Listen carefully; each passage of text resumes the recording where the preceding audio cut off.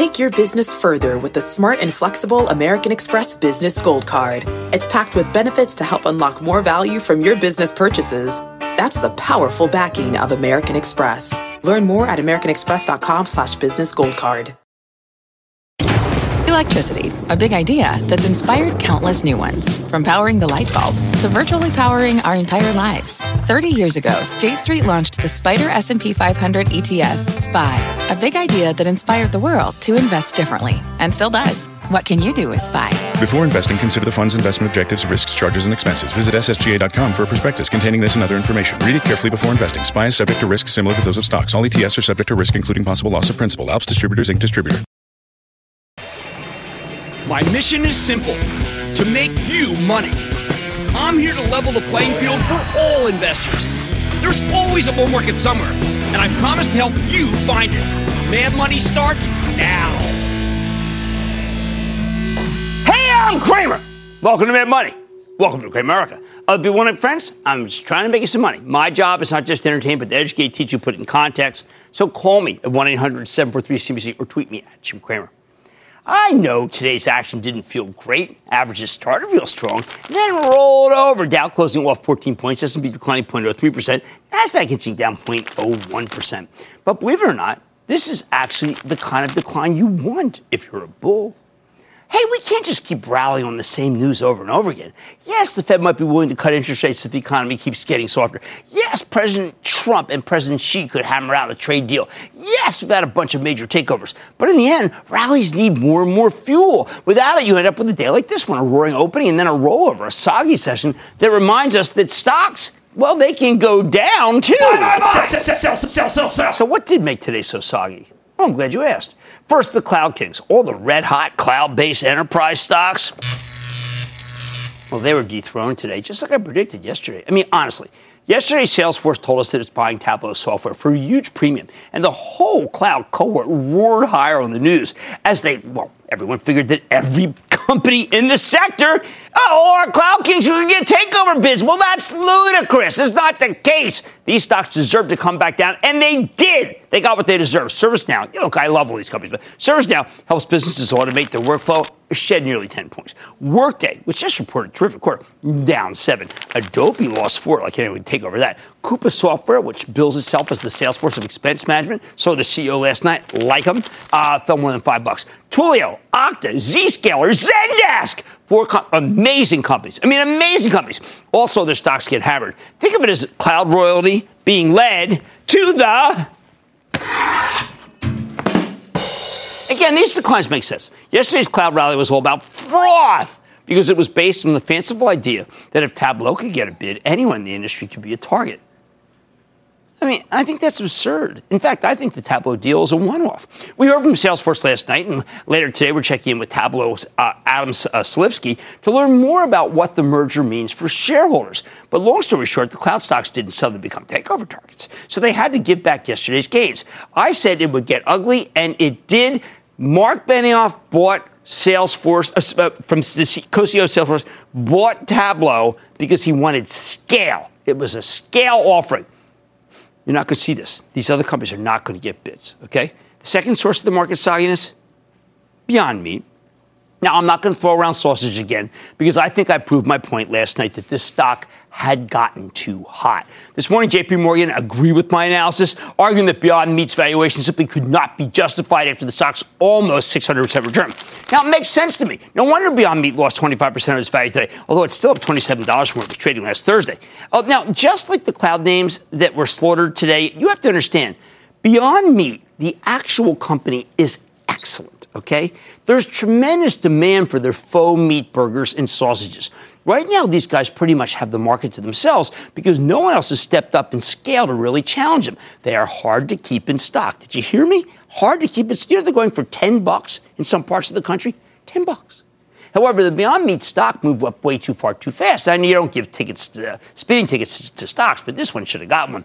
It needs to cool off. But I'm not saying the company's bad. I'm saying the stock got too hot. Third source of sogginess, financial technology stocks have spent weeks rallying. For example, last week I spent a day interviewing executives as part of a corporate government conference I was running. I had the privilege of speaking to Dan Schulman. You know him. He's the CEO of PayPal. I adore this company. I was convinced that the opportunities are immense and PayPal still has a ton of room to grow. That makes me want to recommend the stock on any pullback, but it's been way too resilient. Today, PayPal finally got dinged. And I think it's emblematic of the whole financial tech group. These stocks are taking a much-needed breather. They can't just keep going up and up on nothing. That's called multiple expansion, and we don't like that. Fourth, the four companies participating in this week's mega mergers, they all saw the stocks get pulverized. Now, I understand why Salesforce and Tableau will go down today, as investors think Mark Benioff is overpaying for Tableau. I disagree. I think Salesforce is a buy. But I get where they're coming from. Tableau stock down nearly 2% seems reasonable. Anything below 150 for Salesforce, bing, pull the trigger. But look at this, United Technologies and Raytheon, down 4% and 5% respectively. I think the world of these companies, and I am aghast if their stocks were laid to waste. As I see it, United Technologies is worth a heck of a lot more than what it's selling for right now. I'd be a buyer here, but today I heard creeping worries that this merger could end up like, wow, the Dow-DuPont deal. Don't tell people who subscribe to the Charitable Trust newsletter. Wow, that was disastrous. It's true that, like Dow DuPont, we have no idea what the future holds for these companies or how the trade war might hurt United Technologies. If you're patient, I do believe you'll be rewarded, but I said that about Dow DuPont, and I was wrong. However, I feel very alone here, as the market's verdict was incredibly negative, and it sure doesn't help that Bill Ackman, the notorious activist investor in United Technologies, opposes the deal, going up against Greg Hayes. Says he's willing to attempt to block it if needed. I don't like the action here, but we need to accept that these stocks are in merger limbo, and that's not what you want to see unless you're saying, okay, listen, we're going to mark some time here. Okay, we'll mark some time. Now, unfortunately, Raytheon's decline bled into the whole defense sector, bringing down Northrop Grumman, General Dynamics, Lockheed Martin. Of course, these stocks all behaved like a deal was in the works. They were all bid up in advance. Someone knew. If you look at the stock of Raytheon, it had been going up. It went up big ahead of the deal. Hey, speaking of deals, the Sprint T-Mobile merger hit a major roadblock when attorneys general from 9 states and the District of Columbia sued to stop it. Because it looked like that the feds were going to approve this one, the stocks got hammered today, especially Sprint. It's down nearly 6%. Now, listen, I think it still makes sense to buy T-Mobile, John Ledger's company, because it's a win-win situation. Either the deal happens and the stock wars, or the deal doesn't happen and the company does just fine on its own. Now, look, now you see this is soggy, but if we had some concrete news, it would have overcome the sogginess. Maybe a rate cut plan from the Fed or just the whiff of a trade deal with China, not the president saying, hey, listen, it's up to me or it's up to, geez, he said, she said. As I said this morning on Squawk on the Street, the market is fine and the economy is fine. Not great, not bad, fine. Now, you could call it a Goldilocks situation. I think that misses the point. Like my old partner, Larry Kudlow, hey, really good interview with him later today on the show, this afternoon, said on our air, there's not much inflation and the economy is robust. I'll add that if the trade war with China heats up, I'm betting Fed Chief Jay Powell will give the economy a boost with a well-timed rate cut. I wouldn't call that a good situation, but I wouldn't call it a bad situation either. It's fine. And by the way, I mean genuinely fine. Not fine like it's really terrible, but you're too passive-aggressive to come out and say it. It's fine. It's okay. All right? If you're wondering why I'm not more bullish, I got to ask, have you been paying any attention? We've had a colossal rally. After this kind of run, the bull is fatigued. The bull is tired. The froth is being tamped down. That's exactly what this market needs in order to recharge. There's nothing really wrong with that. Still, the bottom line, the president could slap tariffs on any country, including Germany, that he feels like targeting, and that would be bad for both the stock market and the economy. But other than that, Mrs. Lincoln, things are really pretty okay. So don't be alarmed by today's subpar action. Some of these stocks got too hot for their own good. Now they're cooling off. And you know what? That's fine. Catherine in Nevada. Catherine. Jim, how are you today? I am good, Catherine. How about you? I am very blessed. Booyah! Booyah. Oh. All right, how about a stock, too? Along with that great laugh. What's up? Okay, I'm calling about Caesar stock. CZR. with Carl Icahn owning a third of it and other casinos on the Strip and doing multiple positive renovations and a possible merger with Caesars and El Dorado, why doesn't it get talked about more, and why is it so low? Okay, well, because the balance sheet is bad, Catherine. That's really what, just straight out. It's the balance sheet is awful. May I suggest Sheldon Adelson's Las Vegas Sands, 5.25% yield and really well run. That's the stock for you in the casino area. How about we go to Lou in Florida? Lou! Hey, Jim, how are you? I am good. How about you, Lou? Okay, Jim, I own a lot of banks. Citi, J.P. Morgan, Bank of America, 2 regionals, and Morgan Stanley. So, with the possibility of lowering of interest rates, should I worry about net interest margin, or will the yield curve widen, as some people are saying, which will help the bank? The stock market is saying that the yield curve will widen. You're a very smart fellow. You obviously understand the metrics. For my Chapel Trust, we trimmed some Citi. I just don't like the environment. I think we got kind of lucky. I think that in the end, net interest margin is going to control again, and the stocks are not going to be that good. I wish I could be more bullish about the bank group. They're kind of like the oil stocks. How about we go to Brent in California? Brent. Booyah, Mr. Kramer. Booyah. First-time caller. Okay. I want to talk about gold, Jim. I got positions in AU, Nugget, and Kirkland Lake, which you recommended a little bit. Yeah, we had Kirkland Lake. I thought those guys were terrific. Didn't you think they were great? No, you made me some money, my friend. Well, thank you. I mean, we had them on. I didn't really kind of want to. I mean, I didn't know them very well. I did a lot of work on them. I said, these guys are good. I say stick with Kirkland Lake. That is a very well-run company. And thank you to our fabulous producers. It may have been Heather Gaines. I'm not sure. It might have been Stace. But that was just really, that's Katie Spencer. That was just such a good booking, and I wish they'd come back on. All right, this market is recharging, guys. Things are fine. The president's a bit of a wild card, though, huh? All right, on Mad Money tonight, Mike Swizzer, the CEO of Tableau Software. What a home run, fresh off the acquisition announcement. Then, is it a case of he said, she said? I'm milking that one. I'm talking Trump and China ahead of the month's G20 meeting. It's going to be big. And this market's been enduring whipsaw volatility for weeks, and we've begun to accept it as the new norm. But is there more instability ahead? I'm giving you the VIX fix. Sell. And tonight's off the charts. So stay with Kramer. Don't miss a second of Mad Money. Follow @Jim Kramer on Twitter. Have a question? Tweet Kramer. #MadTweets. Send Jim an email to madmoney@cnbc.com or give us a call at 1-800-743-CNBC. Miss something? Head to madmoney.cnbc.com. Fact. Running a business is not getting easier on your wallet. With higher expenses on materials, employees, distribution, and borrowing, everything costs more. Also a fact.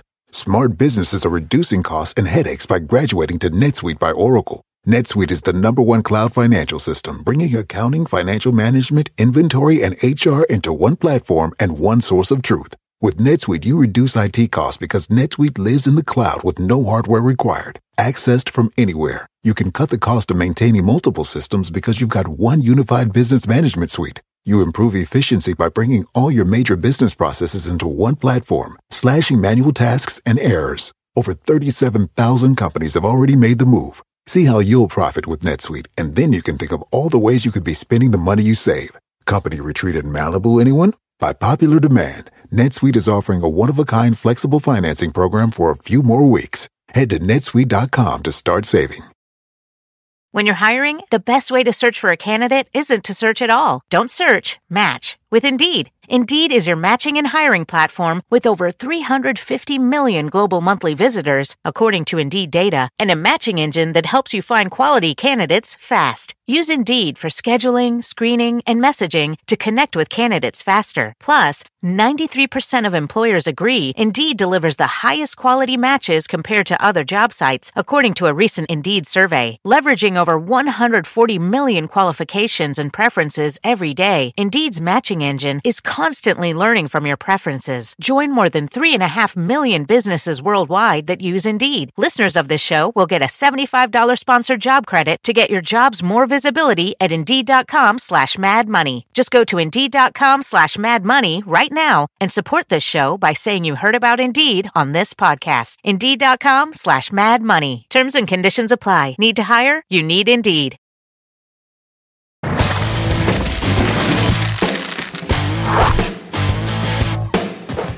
I got a just unrelentingly positive story here. Yesterday, the cloud cohort caught fire after Salesforce announced its largest acquisition ever, the all-stock purchase of Tableau software. Hey, this is just, DHEA. It's a major player in the business analytics space. Not only that, Tableau was one of our cloud princes, and that makes this a royal wedding. We love the princes. Now, last night we spoke to Mark Benioff, the CEO of Salesforce, to get his perspective on the deal, but I'm not done with this one because this is so important. This transaction is, I got to tell you, maybe I think the big game changer. Let's take a closer look with Adam Selipsky, and you'll find out why. He's the president and CEO of Tableau Software, who's making his shareholders a fortune with this deal. Mr. Selipsky, welcome back to Mad Money.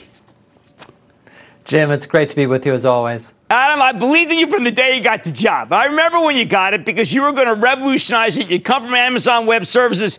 This has to be the crowning achievement, and you're not that old, so it's pretty early to have a crowning achievement. Well, that's very kind of you. I mean, the company's just done great. When I came to Tableau, I knew there was an amazing product, an amazing team, and an amazing Tableau community. And I think with those assets in place, we've just spent the last few years trying to assemble them in the right way and try and figure out how we can create real value for customers while growing the business rapidly. But it's been awesome to work with all those pieces. All right, well, there's two things that Mark told me last night at the Ohana, which is a fabulous room that he's got for charities to be able to throw their events. He said, one, Adam is coming with me. I hope he stays. And two, he wanted stock because he believes. How about those? As Mark said, Tableau is going to run independently within Salesforce. It's still going to be Tableau. We're still going to have the Tableau conference. I'm staying as the CEO of Tableau. My entire management team, my whole executive team is on board and staying. And at the same time, we're going to have the best of both worlds. We're really looking forward to exploring all of the synergies with Salesforce on the product side and all the different IP and assets that both companies have. And of course, on the sales and distribution side and the ability to just make life better for customers. So, we just think this is a very good way for us to participate in that joint success. Well, let's talk about the notion of the pipeline that he has in the Salesforce. I had felt that you would get to where you ultimately sold the company eventually. This really does hasten things. What does a Tableau software within a Salesforce mean versus an independent Tableau software? I think there's many different dimensions to that excited everybody on both sides of this. Just to kind of dive a little deeper into the product side, we obviously have a very broad and deep analytics platform. Salesforce has a lot of things that are interesting in the analytics space with a lot of machine learning and AI-driven capabilities. Our engineers can't wait to pop the hood on those and check out what things we might use on behalf of our customers. Obviously, there's technology they might use too. I think there's going to be a lot of attractiveness on the marketing and sales side. Salesforce has many thousands of field reps around the world. I can't wait for them to be passing leads from either joint customers or new customers into our field. Look forward to marketing at places like Dreamforce. I think there's a ton of possibilities. Let's talk about the joint customers. Mark was telling me about a Minnesota customer. He left he was at the customer. Everything worked out well. And at the end, he said, listen, the customer said, listen, I'm just going to go merge this with Tableau software. It's going to work really well. How many merged with Tableau software work really well customers do you guys have?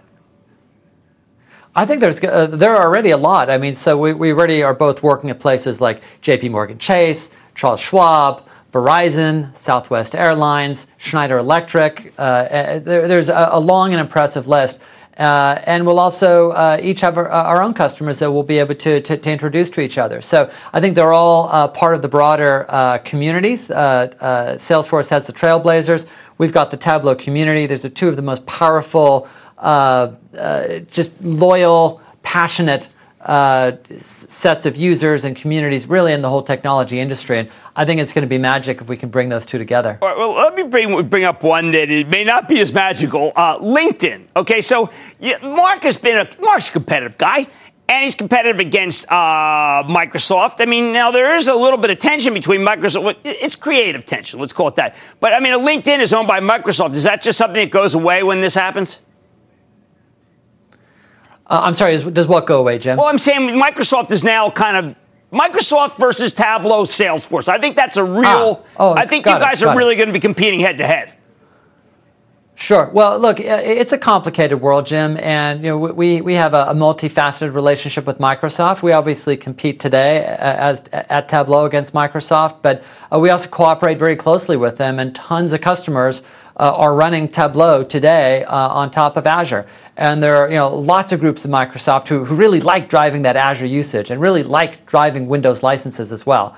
And so it's my hope that we'll continue to do that and cooperate together for years to come because it's good for our customers. And Tableau is all about choice and flexibility. Deploy on-premise, deploy in any one of the popular public clouds, deploy as a fully managed SaaS offering, connect to any data source which matters to you. That choice and flexibility, as far as we're concerned, is not going to go away. All right, well, I want people to know that the Tableau that you inherited did not have all those capabilities, that you really moved it to the cloud. I remember when the big February breakdown happened in 2016, Mark himself told me, it's not really a cloud company, Jim, but then you got there, you made a cloud company faster than anybody I've ever seen adopt, and I think it's just a real credit to you. I want to congratulate you and everything you've done for your shareholders. Adam, you're really terrific. Great work. Thank you so much, Jim. I mean, it's been an amazing effort by the whole team of over 4,000 people. We have come largely through a transition to a subscription model pretty much faster than I think any software company of size has ever done so. We've built a big enterprise business, which I think is still going to get a lot bigger. And we're just really excited for all the possibilities of working really closely with Salesforce and within Salesforce going forward. Well, deservedly so. I hope to see you out at Dreamforce later this year. That's Adam Selipsky, the president and CEO of Tableau Software. He did what you always hope CEOs do. He made a killing for you. Stick with it. This podcast is supported by FedEx. Dear small and medium businesses, no one wants happy customers more than you do. That's why FedEx offers you picture proof of delivery, packageless and paperless returns, as well as weekend home delivery to 98% of the U.S. on Saturday and 50% on Sunday. See the FedEx service guide for delivery information. FedEx Ground service is also faster to more locations than UPS Ground. See what FedEx can do for your business. Absolutely, positively FedEx. With threats to our nation waiting around every corner, adaptability is more important than ever. When conditions change without notice, quick strategic thinking is crucial. And with obstacles consistently impending, determination is essential in overcoming them. It's this willingness, decisiveness, and resilience that sets Marines apart. With our fighting spirit, we don't just fight battles, we win them. Marines are the constant our nation counts on to fight the unknown. And through adaptable problem solving, we do just that. Learn more at Marines.com.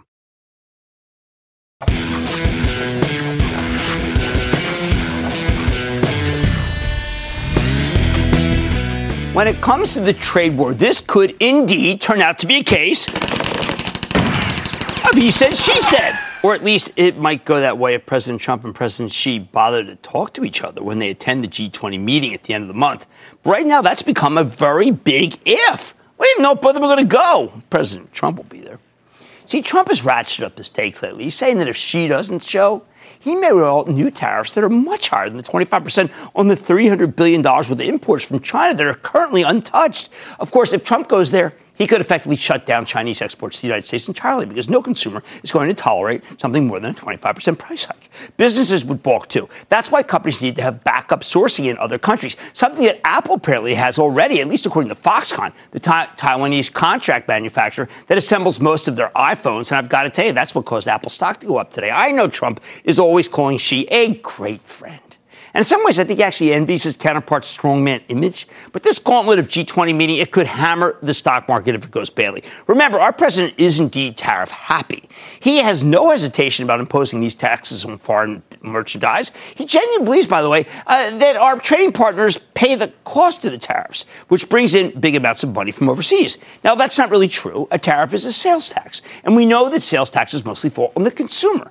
But in Trump's view, the tariffs force China to pay our government money, which means they're a win-win. They help close the deficit, and they encourage American companies to move their business elsewhere. This whole assessment is based on what I call an alternative fact set, also known by some as fiction.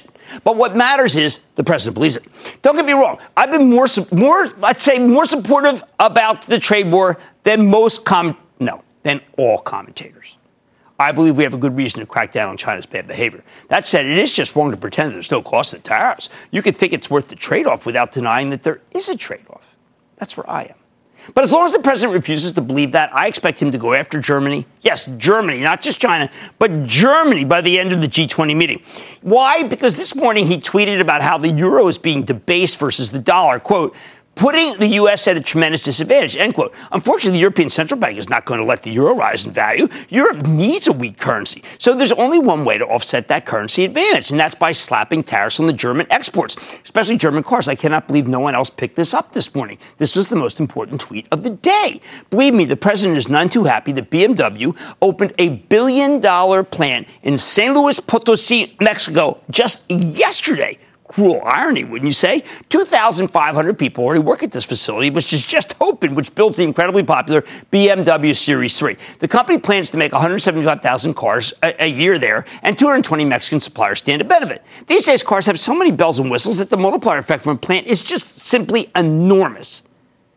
But Trump can't put tariffs on the Series 3 because it's made in Mexico. He just agreed not to go after Mexico. However, he can always get back at Germany, both because they're aggressive about promoting their own exports and because he thinks they don't pay their fair share in NATO. And yes, I know they have a factory in South Carolina. That's not what this is about. As long as the president believes that tariffs carry no risk for the United States, only rewards, we should expect more barriers to trade pretty much everywhere. Sure, he's making these decisions based on a major misunderstanding of what I call reality.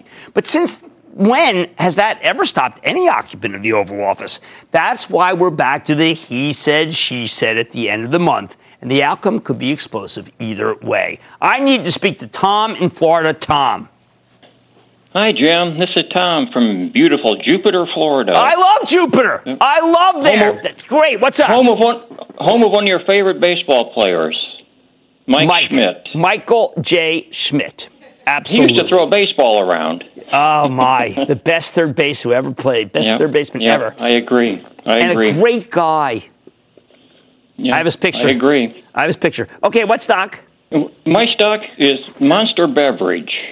Now, do you think they might be a good candidate for a takeover? No, I don't. I think you're clearly playing it for earnings. Might come into play? You're playing it for an earnings game, and I think that their earnings are very good. They're actually they're on an upswing again. I think you're okay with Monster. I like the situation. Let's go to Edward in New. Thank you for the kind comments. Edward in New York. Edward.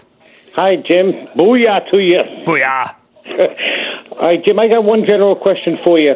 When Alibaba gets listed, second listing in Hong Kong, what will happen to the New York listing? Well, in the end, you know what? We're just going to deal with the fundamentals, and the fundamentals are the best of any company they have over there. It's the only one I'm still recommending, and it really hurts. Let's go to Joseph. It was nice today. Let's go to Joseph in California, please. Joseph. Hi, Jim. Hey, first I'd like to say that thanks for all you do for the average Joes out there. You're quite welcome. Thank you. That's exactly who all of us are. Let's never forget that. How can I help? Yeah, I'd also like to say that thanks for your stories about your parents. It made you who you are today. You bet. And I appreciate those stories, especially with Father's Day coming up. My question is on iRobot. They seem to be a casualty of the trade war with China. And I was just wondering, with both sides digging in so hard, is there a chance to buy, sell, or hold? I mean, I think it's too hard, sir. I just think it's too hard. Sometimes we don't want to. Look, we've got companies that are very good, like a Procter & Gamble, okay, like a Walmart. These are really solid American blue chip companies, and they're better than iRobot, and that's what you should be buying in this situation. Right? It all comes down to what Trump says, she says. I'd expect barriers to be raised pretty much everywhere. Look out, next could be Germany. Much more Mad Money ahead. 2 years ago, EQT acquired its rival, Rice Energy, for $6.7 billion, to create one of the largest independent natural gas powerhouses in the country. But with the company stuck in a proxy battle, wondering if the company can regain its energy, it's not clear. Remember, nat gas, whoa, is it cheap? I'm talking with the CEO. Then, what's the market fear gauge signaling? I'm going off the charts to find out. Oil calls a rapid fire in tonight's edition of the Lightning Round. So stay with Cramer.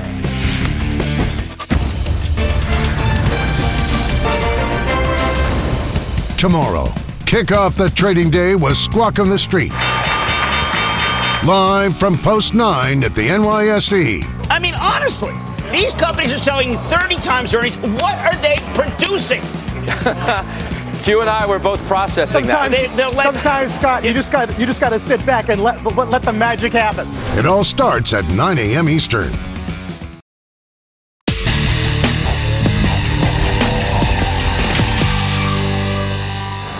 After a bit of a ho-hum day where the averages started strong and then gave up the ghost, you need to understand why so many people are feeling queasy right now about the market.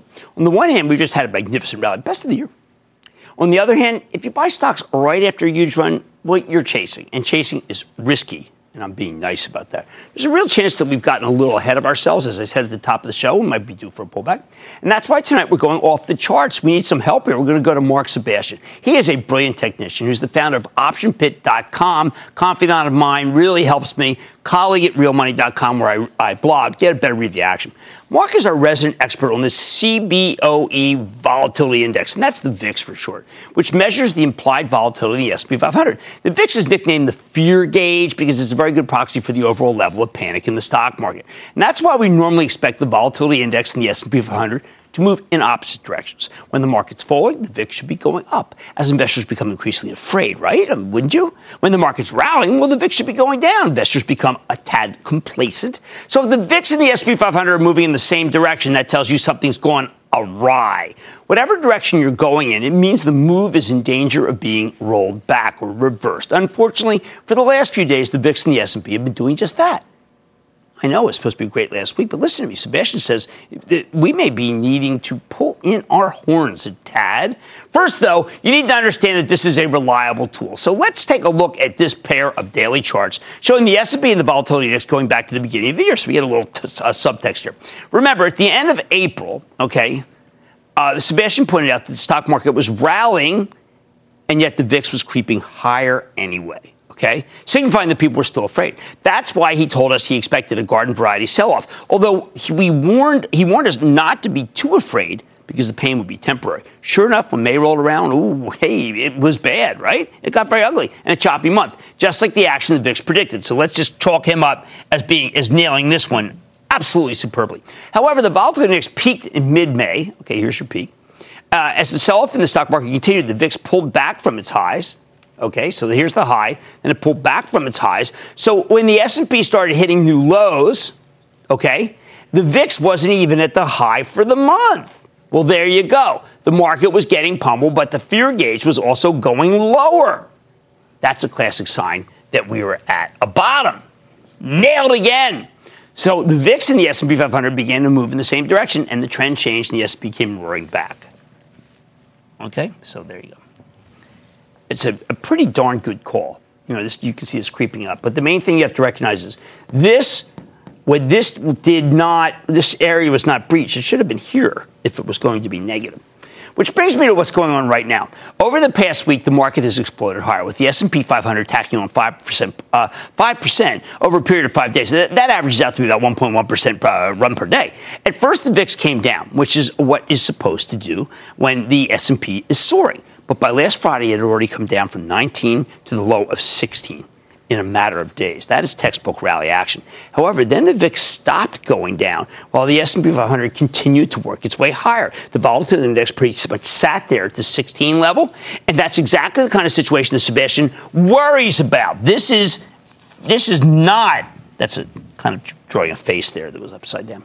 This is not what he wants to see. The VIX just sits there or even crawls higher, and this goes higher. That's wrong. It's not good. For the past couple of years, almost every time the VIX and the S&P rallied together, the markets quickly had some sort of sell-off. The most notable one was in January of last year. So take a look at this longer-term chart of the VIX and the S&P. I mean, look at this. They were both chugging along in the very beginning of 2018. Then the market had a horrendous breakdown. Now, Sebastian doesn't think we're set up for a serious sell-off like this one. He's just not predicting that. Thank heavens. He doesn't believe we're going to relive January of 2018. But when the S&P 500 goes higher and the VIX fails to go down, that's the equivalent of a yellow light. It's the market saying proceed with caution. This action tells Sebastian that the fun may be over, at least for the moment. As I suggested at the top of the show, volatility index refusing to go much lower is a problem. Okay? It means you need to be careful when you see the averages rallying like this morning, because those gains could be rolled back. So in other words, this VIX foretold the spike up and go down that we had today. So what needs to happen? Sebastian, who believed in the rally last week, and that was a great call, now says the S&P needs to pull back for a couple of days. Then we can have a slower, more logical and methodical rally. But until that happens, he thinks the VIX is going to stay above 16 and the stock market's going to chop. I agree with him. We're in choppy waters. Again, I'm just trying to be a little more cautious. Remember, I didn't like the froth last night. Remember Beyond Meat, which, by the way, it's good company. Oh, my executive producer does not remember the Beyond Meat. Cue the sausage, please. The bottom line, there are a bunch of reasons to be more cautious here. In particular, the charts, as interpreted by Mark Sebastian, suggest we are due for a bit of a pullback. And given his recent track record reading the volatility index, I had to take him seriously. He's been dead right. He's not saying look out below. We're not going to get this, okay? But he does say we're going to get some turbulence. So what I say is, please don't chase. I think you're going to get better prices down the road. Where's the meat? Mad Money's back after the break.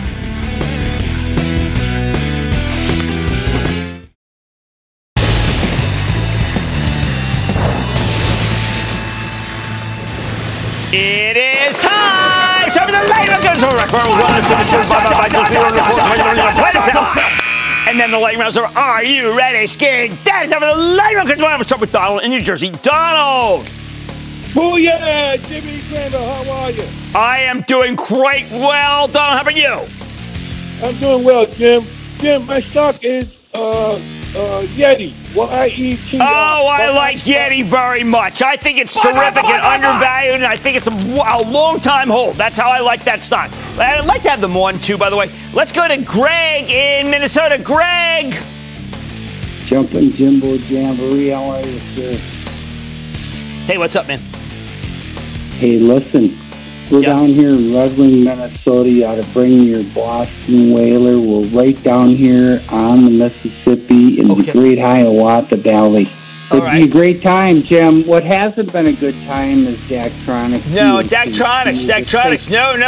Daktronics. I haven't liked it for about 6 years. But I like down the go down the levee anytime. By the way, the Tarpon Rodeo was fabulous last year. And I won first prize for the, actually, there was a guy in my boat, but I took the prize. Let's go to Todd in Virginia. Todd. Booyah. Booyah, Jim? Todd. Well, Todd? Yeah, I'm here. Go ahead, Jim. Jim, booyah. I'd like to know about TXMD, what your thoughts are on that stock. TXMD? Oh, man.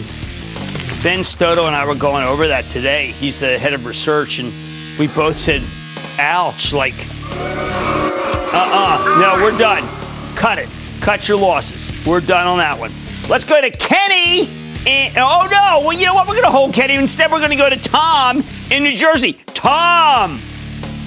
Hi, Jim. Tom from Lafayette, New Jersey. Oh, I love Lafayette, New Jersey. What's up? Great run, buddy. What do you think about this CGC? That's the only one I'm recommending. Kronos may be a close second, but I think Canopy's terrific. That's Bruce Linden. They're doing a lot of great work with Constellation. I like the whole product portfolio. I need Andrew in New Jersey. Andrew. Yes, good afternoon, Professor Kramer. Oh, thank you for giving me tenure. Yes. Yeah, Rite Aid Corporation. Should I hold on to it or get rid of it? No, not much. Hey, listen, I mean, look, have you seen the Walgreens? I mean, how can Rite Aid do well if Walgreens doing so bad? Hey, why don't we go to Ponkage in North Carolina? Ponkage. Hey, booyah, Jim. Booyah. So, I had contacted you a couple of years ago on Genpact. Yes. The ticker is G. and I made some good progress over there. I wanted to see what the potential is. How high can it go? We had Tiger on. I mean, I thought the guy was unbelievable. I mean, it just told a great story. I know it's moved up a lot, but no, that's a great story. Let's go to Chris in South Carolina. Chris. Booyah, Jim, South Carolina. All right, what do what's I going do with CWT, California Surface Water? I don't want anything to do with California and any regulation whatsoever. I mean, there's coal, there's California, there's fossil fuel. In other words, stay away. Why don't we go to Lois in South Carolina? Lois. Hi there, Kramer. You are my guru. Well, it's good to be your guru, frankly. What's up? Well, in March, I bought the medical dermatology stock from Demirian Corporation with the stock symbol DERM, D-E-R-M, at $13.80 a share. All right, well, you're getting hit a little bit there on that one. I do believe it's a nice spec, but that's all it is a spec. I mean, look at Allergan. I mean, that's a non-spec that's acting like a spec. So we don't want to get too excited about Derma. Dermatology is just an okay business, not great. But you know what? That, ladies and gentlemen, is the conclusion of the Lightning Round. The Lightning Round is sponsored by TD Ameritrade.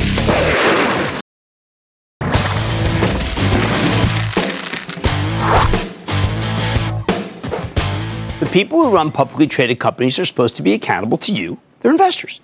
That's why I always find it compelling whenever we get a proxy fight.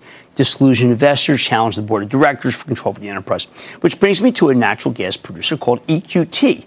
Now, nearly 2 years ago, EQT announced this multi-billion-dollar acquisition of Rice Energy in a transaction that created the nation's largest natural gas company, one that's focused on Pennsylvania, West Virginia, and Ohio. If you remember, probably aren't, most people may not, we were out in Ohio, Utica. It was really quite exciting. Now, this deal closed in November of 2017, but it hasn't worked out the way everyone hoped, which is a diplomatic way of saying that the stock's been a real tough own. Not like the rest of the group has been any picnic either. EQT traded up to 36 in the wake of the Rice takeover, and since then it's been poleaxed, plunging more than 50% to $16 and change. Again, not unlike many other stocks in the group. In response, the company's replaced its CEO, appointing former Chief Financial Officer Robert McNally to run the business starting last November. They've shaken up the board of directors, too. But apparently that's not enough for the two of the founders of this Rice Energy who've been advocating even more drastic changes. Basically, the Rice brothers think they can do a better job of running the company. For the past 6 months, they've been feuding publicly with EQT's management with no resolution. And in just a month's time, the shareholders will finally weigh in via a proxy contest. These corporate governance fights may be messy, but they're a great reminder that shareholders have a voice in the way their businesses are run, even if they only own, say, 3-4%. So I want you to be as informed as possible, which is why we're checking in with Robert McNally. He's the CEO of EQT Corporation. Get a better sense of what's happening and hear his side of the story. Mr. McNally, welcome to Mad Money. Good to see you. Thank you so much for coming on the air. Have a seat. Thank you for having me. Now, I've known EQT for years and years, and I've also known the Utica and the Marcellus, and we spent some time out there. It's been a tough time in natural gas world for everybody, not just for EQT, right? I mean, some places they can't give it away. Yeah, in the Permian, it's been negatively priced. Right. So in this environment, it's not like any operator is really crushing it, given the fact that where natural gas prices are. That's correct. And in the interim, how have you guys done versus, say, your expectations in the last 3-4 quarters? Yeah, so I would say that really the relevant time period for us has been the last 6 months since we took over. So we took over this management team in November of 2018. That's the time that we split the upstream and the midstream businesses and became a pure play natural gas producer. And as you pointed out, the largest natural gas producer in North America. So in that time, gas prices have fallen, and it's been a really tough time for all gas producers. But we have materially outperformed our peers. Now, that doesn't help shareholders when the absolute performance isn't great, but we have done better than our peers over that time frame. You know, that's a time frame where we've had a huge amount of change, right? We have downsized the company. We are pushing a real cultural change through the business, and we're making real headway. So we're seeing much better operational performance, both in the fourth quarter, the first quarter, and that's carrying through into the second quarter of this year. Okay, well, you know, I've checked in with the other side. I mean, here's some of the things they're saying. Maybe I don't want you to have to defend your life, because I'll tell you, my charitable trust owns Schlumberger, and that's one of the greatest companies in the world. It is. And it's been horrendous. That's where I started my career, actually. Okay, I know, and that was probably the most pristine and best oil service play ever. Yep. And the stock's been more than cut in half. So you're not going to get a fight from me that it's been a great time and you should have doubled your stock. But they're saying that you're the highest cost operator in the Appalachian Basin. And even if your plan, if it was achieved, would not change that. So why not let the Rice team, which is promising $500 million additional cash flow, take over and run the show? Right. It's just not a true statement. You know, they have made claims that it's not a plan. They've just made claims. Those claims are not based in the reality of the business. They're not based in current service costs, in our footprint, the size of our footprint, the amount of water that we have to dispose of. And we think that the plan that we have put forward, however, is one that is based in reality. It's one that we're achieving. You know, just in the time that we've been in control of the company, we've cut $150 million worth of costs out of the system. And generated $300 million of free cash flow between the fourth quarter of 2018 and the first quarter of 19. So I think that what we're doing is an aggressive plan, and it's achievable, where I think the Rice plan is one that is just not based in reality. Okay, I mean, it's also, it's really not clear. I mean, you offered Rice as a COO job, then you put in this Mr. Gould, who seems like he's got some pretty good background from both companies I know. They didn't want the COO job. That's correct. When in January, we offered Toby Rice the opportunity to compete for the COO job with others who we were recruiting. And his answer at that point was no, that he really wanted the CEO you didn't offer him job. The job. You offered him the ability to compete. That's right. We didn't offer him the job, but the ability to compete. And he chose not to do so. Okay. Now, on this cash flow statement that you just made, is it possible that your more bountiful cash flow than expected was really just the result of drilling fewer wells? No, we are drilling fewer wells as we're going to a slower growth mode. Okay. But we're still growing production. So production in 2019 is going to grow at about 5%. And will generate between $300 and $400 million of free cash flow in 2019. And you talked about 6 months is the time we should look at. They're saying that the tenure of the top 7 managers is 9 years. So how can you say that it's a new management team? So when I took over, so I was the CFO prior to this. Right. I took over as CEO in November. The person who's now CFO worked at the company but was the chief accounting officer. Okay. We replaced the head of IR with somebody who'd been at EQT for about 2 years. Okay. The general counsel had been there for a decade or so, but I put somebody else in the job. So the whole senior team was basically new. Switched up. Okay. Well, in the end, though, I mean, look, price cures all. I mean, it does. If we were sitting here with Apache, Mr. Crispin, right? I mean, the stock's been cut, but, in half. Well, if natural gas had gone up big, the conversation would have been what a great operator he is. I mean, I think that when you're in the business, this is just my own advice, I'm older than you are, but when you're in the business that you're in, and I've watched this industry all my life, it's not like you can't make nat gas go to $5. That's right. We can't control the price. Right. We can do our best to get it out of the ground the cheapest, right? That is the real goal in a commodity business. Absolutely. To be the lowest cost producer. And given the size and the scale, the quality of our asset base, we can be the lowest cost producer. Well, how do you line up against Cabot, which is a really pretty good operator? They are. Cabot does a great job, and they've got a great asset base. Right. It's not as big, it's not as scalable, but the quality of their rock is very high. So their cost structure is a bit lower than ours. Right. But I would say something to shoot for. It is, absolutely. They're a good company to compete with. But I would say that in the southwestern part of the Marcellus Basin, we can be the lowest cost producer, and that is absolutely our goal. All right, well, fair enough. I mean, I caution everybody. I mean, these stocks are all tough, even whether it be Cimarex, which are great operators. Anadarko, for heaven's sake, they went and got a bid because they couldn't make it happen. Anyway, that's Rob McNally. He's president and CEO of EQT Corp. If you own it, obviously, you got to do the work. You got to study both sides. I tried to give you some of the questions. And if you don't own it, look, if you think natural gas is coming back, it's a pretty interesting situation. Stick with Cramer.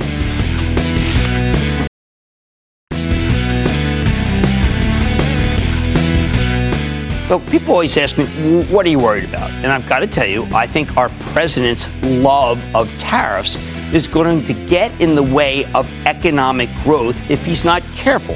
For instance, my biggest worry right now is he's going to say to Germany, you guys have not paid enough to NATO, so I'm putting big tariffs on you. Because you see, he feels like he's had such success with Mexico. That may not work with Germany because the Germans are not going to roll over and play dead and give in. And that would be a very tough time for the market. Like I said, there's always a bull market somewhere. I promise I'll find it just for you right here on Mad Money. I'm Jim Cramer. See you tomorrow. This podcast is supported by FedEx. Dear small and medium businesses, no one wants happy customers more than you do.